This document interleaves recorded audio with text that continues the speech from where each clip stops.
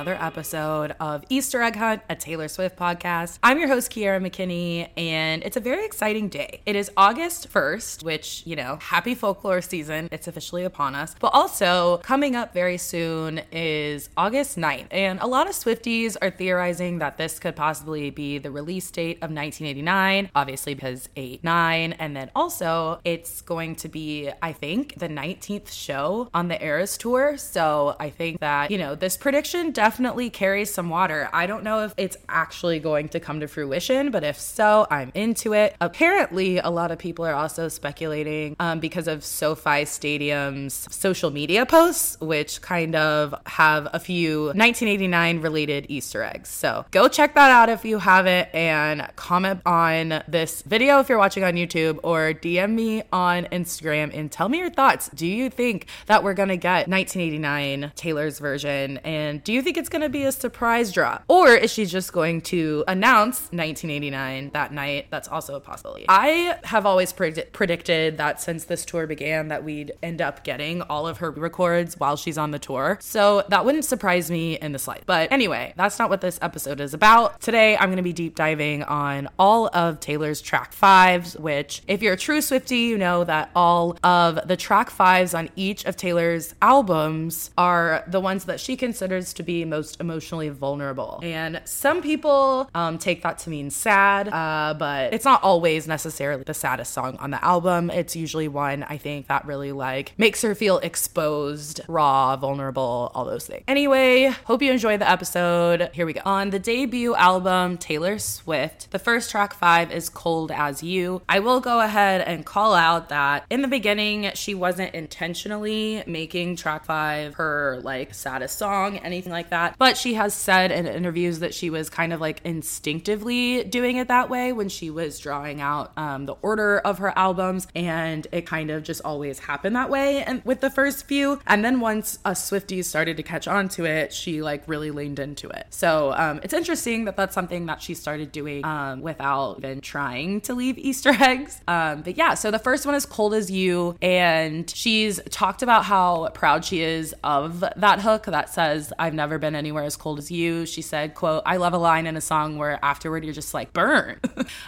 She wrote this song with Liz Rose, one of her old writing partners from her first few albums, and she considers it to be, or did at the time at least, considered it to be one of the best songs that they wrote together. And she says, quote, "It's about that moment where you realize someone isn't at all who you thought they were, and that you've been trying to make excuses for someone who doesn't deserve them, and that some people are just never going to love you. We were halfway through writing this when I started singing, and now that I'm sitting here thinking it through, I've never been anywhere cold." She performed Cold As You as the first surprise song in Atlanta on April 28th of the year. Next up, we have White Horse from Fearless. And an interesting thing to note about this song is that it was released as the second single after Love Story off of the Fearless album, and it's actually a follow-up to Love Story. She's confirmed that the person who she wrote Love Story about is the same person that White Horse is about. And she says to Country Weekly magazine that she wrote the song within weeks of writing Love Story, and said that the guy from Love Story, quote, reminded her a lot of fairy tales and of Prince Charming. And after she wrote the first verse, she called her co-writer Liz to help her finish the song, and apparently they finished it within 45 minutes. She says about it, "To me, White Horse is about what, in my opinion, is the most heartbreaking part of a breakup. That moment when you realize that all the dreams you had, all those visions you had of being with this person, all that disappears. Everything after that moment is moving on. But that initial moment of, wow, it's over, is what I wrote White Horse about."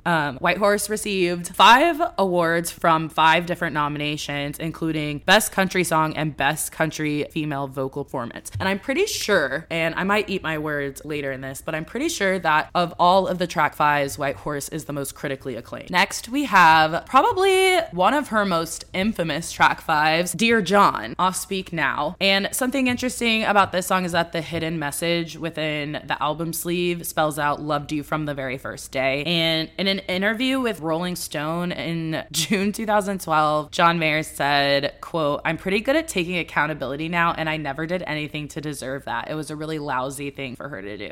He since kind of walked this back. He said something to the effect of, I think it was when she re-released Red or when Midnights came out, one of the two. He said something about how he thought it was cool to like listen to songs that he thought were about him and all this shit that was basically like saving face from this, felt like. So if you don't know, a Dear John letter is a letter written to a man by his wife or romantic partner to inform him that their relationship is over, typically because his partner has found another lover. And it's usually like a member of the military stationed overseas. I think it's like a really big thing during like Vietnam and World War II, where soldiers just getting like dumped via letters, and they coined the term Dear John letters. And in an interview with USA Today in 2010, she said that the subject behind Dear John was an ex-boyfriend of hers who is also the subject behind The Story of Us. And obviously The Story of Us is inspired by their encounter at an award show, but Dear John is something like, quote unquote, the last email you'd send to somebody you used to be in a ship with. And this was Minneapolis' surprise song. Dear John, I think, is one of her, like, I mean, it's obviously her best clapback. She even says in the prologue for Speak Now Taylor's version that she considers it to be the most scathing song she's ever read, written. I think what's actually so smart and clever about this song is that she like kind of like samples John Mayer's style of music in it with like blues inspired melody and like I don't know if that's a steel guitar or what it is that makes that noise, but it definitely is like kind of inspired by John Mayer's Tin album. Next, of course, is All Too Well, and this is perhaps like the most infamous of her track fives. I'd say that it surpasses Speak Now or Dear John, but only by a bit. In an interview with USA Today, Taylor said, "There's a kind of bad that gets so overpowering that you can't even write about it, and that it was actually really difficult to write emotionally and took her a long time to filter through everything she wanted to put in a song without it ending up a 10-minute song." So she called in Liz Rose, who was mentioned previously, to help her work it down to a more digestible length. And prior to this song, at least Dear John was her longest song. This has that. Well, the 10-minute version. The standard version of this song is still the longest track on the album Red, even without 10-minute version. And then this song, along with State of Grace, are the only songs to have an alternative version on the album. And it's also, interesting enough, the first song that Taylor wrote for Red. 1989's track 5 is a little interesting. It definitely deviates from the previous pattern in that it's like more upbeat, more of like a synth pop genre, and seems a little like incongruent to the other songs on the list, but it's actually emotionally vulnerable despite the fact that it's not a ballad. In a video interview with GQ, the host starts the interview off by asking Taylor if she's ever dreamed a song or a lyric, and she admits that the stay, the high-pitched stay in All You Had to Do Is Stay, came from a dream. She said, "I had a dream that my ex showed up at my door, knocked on my door, and I opened it, and I was about ready to launch into the perfect thing to say, but instead, all that would come out of my mouth was that high-pitched chorus of people singing, 'Stay!' And then you go to say something, and it's just like, 'Stay, stay, stay.' And I woke up, and I was like, oh, that was mortifying, but that's kind of a vocal part." So that's an interesting little tidbit. People theorize that this song is about Harry Styles, which is an interesting thing to think about, because she does like call him an ex. And I guess I've always like thought of Harry Styles and Taylor as like never quite being like boyfriend and girlfriend. I thought it was more of like a fling. So it's interesting that she like refers to him as an ex, and also that he was like in her dreams. I guess I've always kind of chalked up that relationship to just being like just funny. Then of course we have Delicate off Reputation, which is categorized as a sleeper hit because even though it debuted on the charts at like a decent place, but slowly but surely like crept its way up and like made its way into our zeitgeist. The video is what really captivated people though.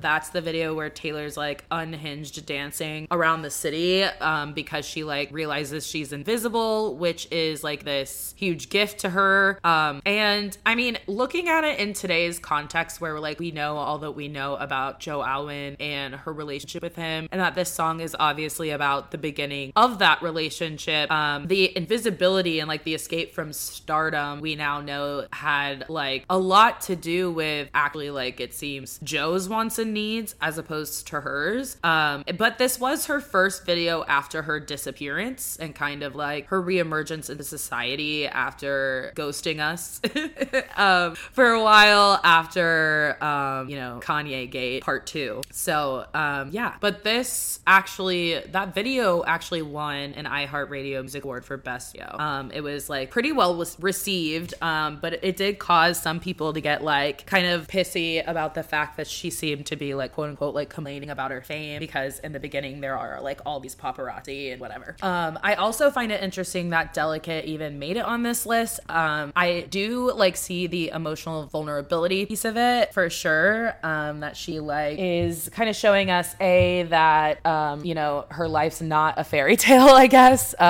She had previously had all that kind of like imagery and just kind of like more of like a hopeful, like positive American Pie, sweet as sugar like presentation and outlook on life, and it seems like this is really like where she takes a hard left. Obviously it's on Reputation, but visually and like with this particular single, I guess she considers it to be emotionally vulnerable because it's such a change, but also because she's kind of for the first time saying essentially like, I'd give all of this up for like privacy, this like secret lover man that I have. But at the end of the day, honestly, I think it's kind of like sad how it seems like Joe and Taylor's relationship like made Taylor really paranoid, and we'll get to that with this next song.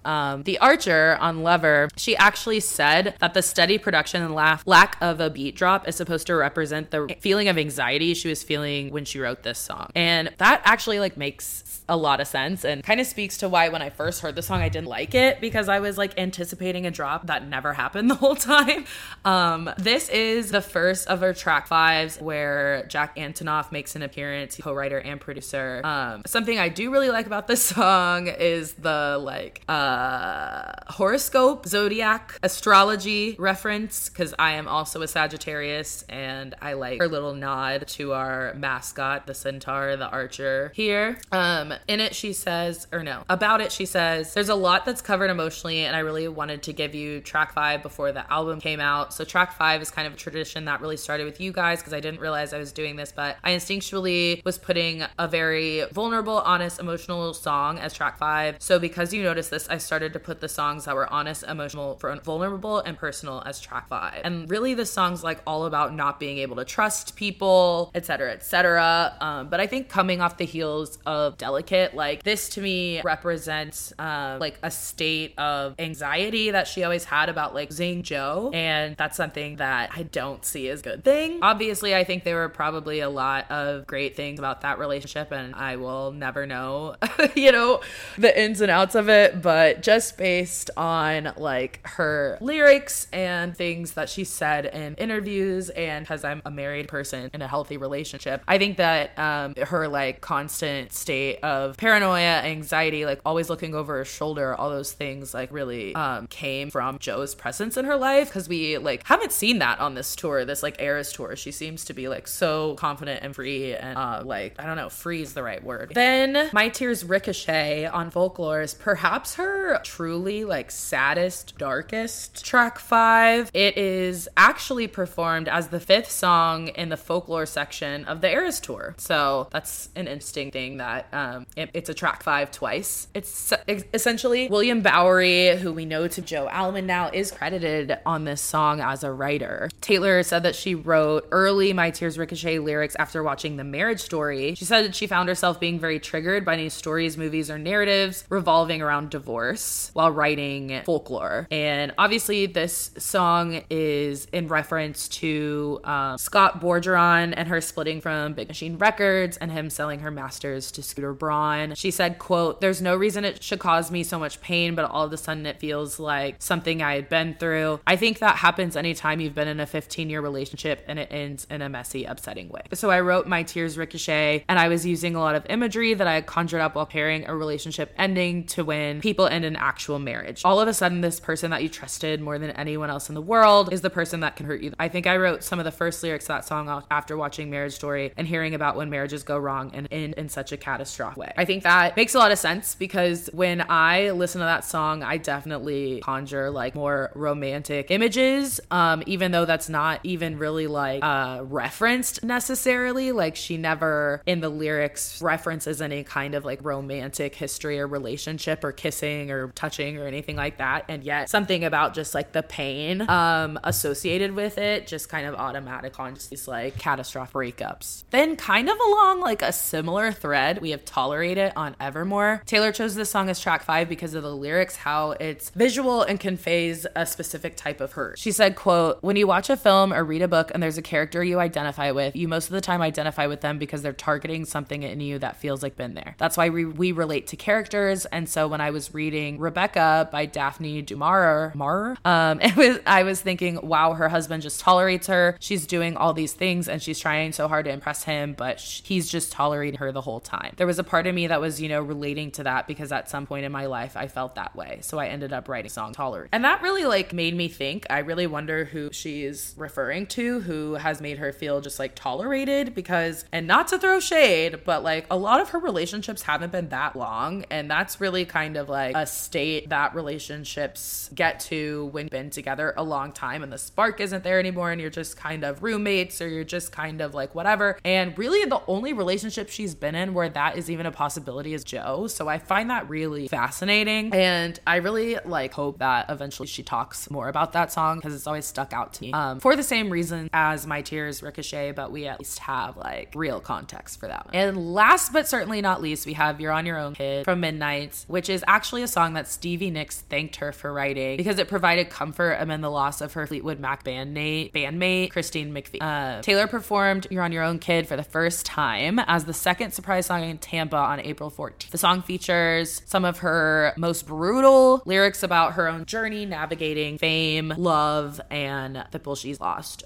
This song is definitely one that I think has like become a fan favorite within the Swiftie universe. It's something that I see like it's a song that I see talked a lot like on different like forms of social media, whether it's Reddit or Instagram, whatever. Everybody's always talking about this song. This song is almost like too sad for me sometimes.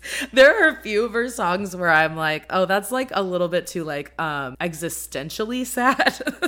I need more like acute sadness, if that makes sense. This one's too like broadly depressing for me, but I recognize that it's a great song, but it's not one that I ever like turn on to listen to because it just is really a devastating, gutting song. If you haven't followed me on Instagram, please do that at The Spin Cycle Media. I really want to hear all your opinions on each track 5, one favorite.